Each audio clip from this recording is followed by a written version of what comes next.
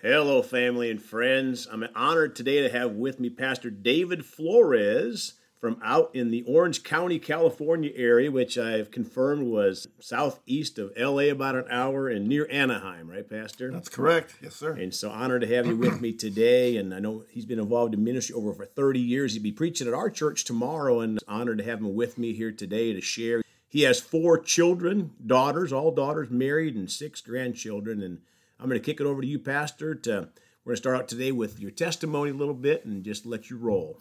Well, praise the Lord. Thank you, Brother Greg. It's an honor and a privilege to be here with you. I'm excited, as you can tell, just before we got going here, that God has just been so good over the years. I've just appreciated the ministries that God has allowed us to be a part of, and Pastor Mark Pearl, and I get to meet you, and the different ministries. I'll talk a little bit about that as we go in over my testimony. But I'm excited to be here and to be alive at this time. For such a time as this, we've been preserved. It's a special moment in history. And you think about all the times in the last 100, 200, 250 years even, and say, well, when could I have been born, Lord?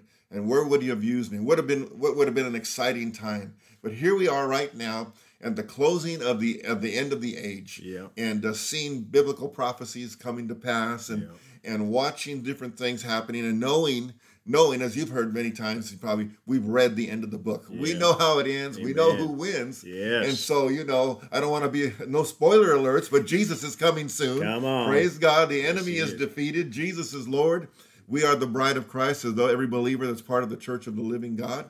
And so it's exciting to be alive right now and to see what God is doing. So Amen. I appreciate the opportunity today. Amen. Praise God. Well, I want to share a little bit today about my personal testimony. So those out there that are listening get to know who I am and where I'm from. Yes. It's kind of a thing that when we began to minister out of our church, that God just put in my heart to share a little bit all the time, because people like to get to know you and where you're from. So I just celebrated my 65th birthday. Praise God. And in that, I was born and raised in church. My dad, at 16, gave his life to Christ, and down in Texas, pastored a church at 17, and then came to Los Angeles as he was in that 17th year, and went to a Bible seminary in Los Angeles. It was a Spanish-speaking Bible seminary, a Pentecostal type of church. Mm-hmm. And my mother, her family had a lineage of being involved with the Emmy Sample McPherson, the great pastor evangelist back in the day. And my great-grandfather was a pastor of a large church in Los Angeles that branched out of Pastor Amy Semple McPherson's ministry. Wow. So there was, needless to say, there was a powerful demonstration of God's Word, the Holy Spirit. My mom was a pianist at a young age, I think at 11 or 12 years old. And so my dad comes to California, and he said, he tells me, and he writes it down in his memoir, I wasn't coming to look for a wife. I was coming to learn more about Jesus and then go for my ministry. Well, lo and behold, and my mother was doing the same thing. I'm not looking for a husband. Okay? Yeah. I just want to serve God. But they met each other, they fell in love, and they got married. And my dad was then, when she graduated from the Bible seminary, he was shipped out to Brownsville, Texas, where I was born the following year. Wow. And so, raised in ministry. And then eventually my dad came back to Los Angeles and started his church there, which is still going on today. Pastored that over 60 years before he passed away.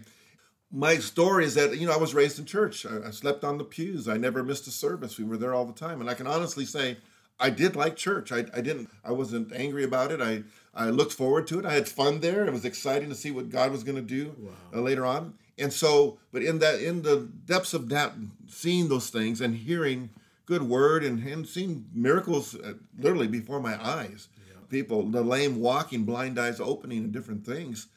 You would think, that, man, you're guaranteed to be born again, saved, and go to heaven. But I realized that at the young age, at 11 years old, 10 years old, actually, 11 years old, actually, it was 11 years old, that I need to give my life to Christ. There wasn't a life insurance plan for the family. Each one of us had to give our life to the Lord and confess Jesus. So the day I went up there, the church celebrated because I'm the pastor's oldest son.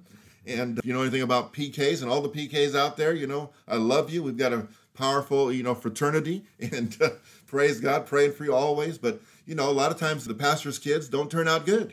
and they got a lot of pressure to live up to, and the church people know that. But praise God, I never had kind of that problem, but I knew I had to give my life to Jesus. And the day I did, something happened deep on the inside of me, and began to just live for God that way, And again, I was young, and I got involved in church. I was part of the worship team, played drums. And even in fact, for the next year or two, I got baptized in the Holy Spirit, got baptized in water later on. And I kind of knew in my life, I love God, I love the Word, I love church. My mom instilled in me a love for the Word of God at a young age. She enrolled me in a Bible study course when I was like 12, and I didn't realize it. I get the free Bible after the 10 weeks. She said, "Oh, son, you graduate, you get to keep the Bible." Well, praise God. Later on, I look back in my life, and I'm thinking about this. And everybody's heard this verse, Jeremiah 29:11, that says, "For I know the thoughts that I think toward you. They are thoughts of peace, not of evil, to give you an expected end." Living Translation says, "They're good and not for disaster, but to give you a future and a hope." Yeah. And so I look back in my life, I said, God was with me all that time. He spared me from dying at a young age. I was premature. I was 4 pounds when they brought me home. Wow. And different things. I could have drowned at 5 years old. I almost died in 1978. Different things. I look back in my life, but God preserved me. And so I look back now, I said, God, you had a call on my life, but I didn't even realize it. Wow. I loved going to church, and I thought, well, I'll just go to church, go get a good job. Went to college, went to USC, graduated, and going to go into business or something. I ended up going into education, and that was a God thing because that was preparing me to stand in front of people and talk. I was not a talker. I did not like to share things or whatever. I was very introverted in such a way, but in close circles, I would be able to talk and enjoy life, and I was fun. I like to have fun, but there was something that was hindering me. There was a lot of insecurities. So throughout my course of my life in 1978, I was going to USC, and I was hit by a semi-truck on the highways in California, and I should have died. The highway patrolman said, "It's a miracle you're alive, son, because you were ejected out of your car." I was sitting on the highway, and I had cuts and bruises and lacerations, but I was alive. I remember when that truck hit my car, the first thing I said was, "Jesus." That's all I did is I screamed Jesus. Wow. I had my seatbelt on, but I still got ejected out of my car. Wow. So I screamed Jesus. I survived that, but on that the asphalt highway there, I looked up to heaven. I said, "Lord, this was too close, Lord. Don't ever let this happen again." And I said to the Lord right there, I said, "I am going to serve you all the days of my life. There's nothing else to do, nowhere else to pursue, nowhere else to go. It's you, and I'll do whatever you ask me to do." Amen. And I'm telling you, from that moment on, within a week, I got a phone call "Do you want to be in a Christian gospel band, play drums?" I said, "Sure, I'll do that." And so I took that call. A week or two later, I got a call from the Sunday school superintendent. "You want to teach Sunday school for 5th graders?" "Yeah, I'll do that too." So I was just looking at every door that was opening. I'm going to walk through that door. Wow. And again, Jeremiah 29:11, to be honest with you, I love the Word of God, but it didn't become prominent to me until I began. So we started our ministry in church. And of course, in the last 20 years, this verse is on bumper stickers. It's on billboards. People wear it everywhere. Yeah. And so, I started to minister. I said, God really does have a plan for your life. Yes, you may not think he does, and it may not look like he has, and you may not have known him till, most of your life, and now you've come to Christ. He still has had a plan for your life ever since you were born. Yeah. I was hearing this the other day, from Brother Kenneth Hagin, that when people are born into the earth, God's plan is already assigned for them. Yeah. His love is for them. They're already included in the family of God, but that time comes where we have to choose Christ. Yeah. And so, intentionally, I had to choose Christ. It just wasn't going to happen. I had to make that decision. And on that highway in California, I made that decision. Wow. That first door of playing drums with that band, I became friends with the bass player. The bass player had a cute sister who had a boyfriend. All right. Well, that cute sister who had a boyfriend eventually broke up with that boyfriend, and now I led her to Christ in a Bible study, and now she's my wife for over 37 years.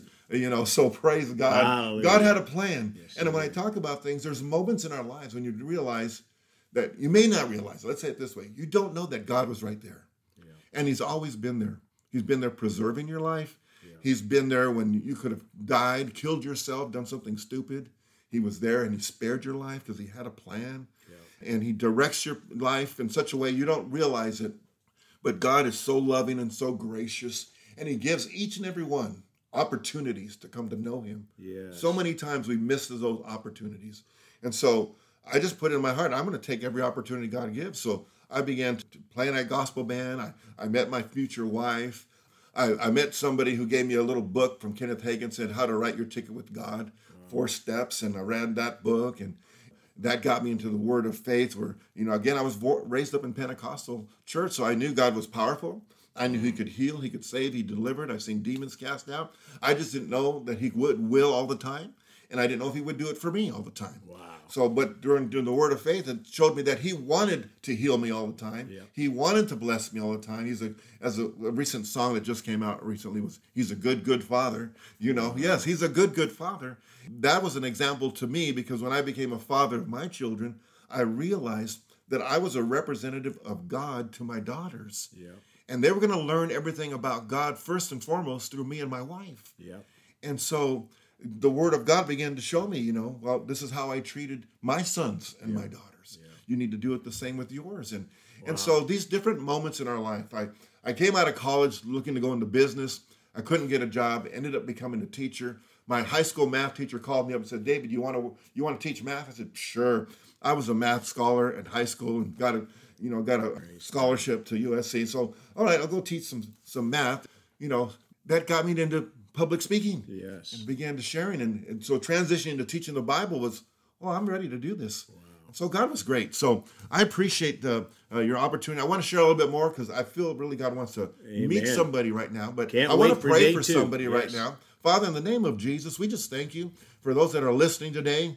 Lord, we know you have a plan for their life. And they may have done terrible things, crazy things, wrong decisions. But Lord, even in those wrong decisions, you were right there directing them to the right place. And right now they're in the right place at the right time hearing this podcast. And I thank you, Lord, that they'll take that opportunity and accept you as Lord and Savior. They'll call on the name of Jesus and be saved. And they'll realize that you've been with them all their lives. And we give you praise for it in Jesus' name. Amen.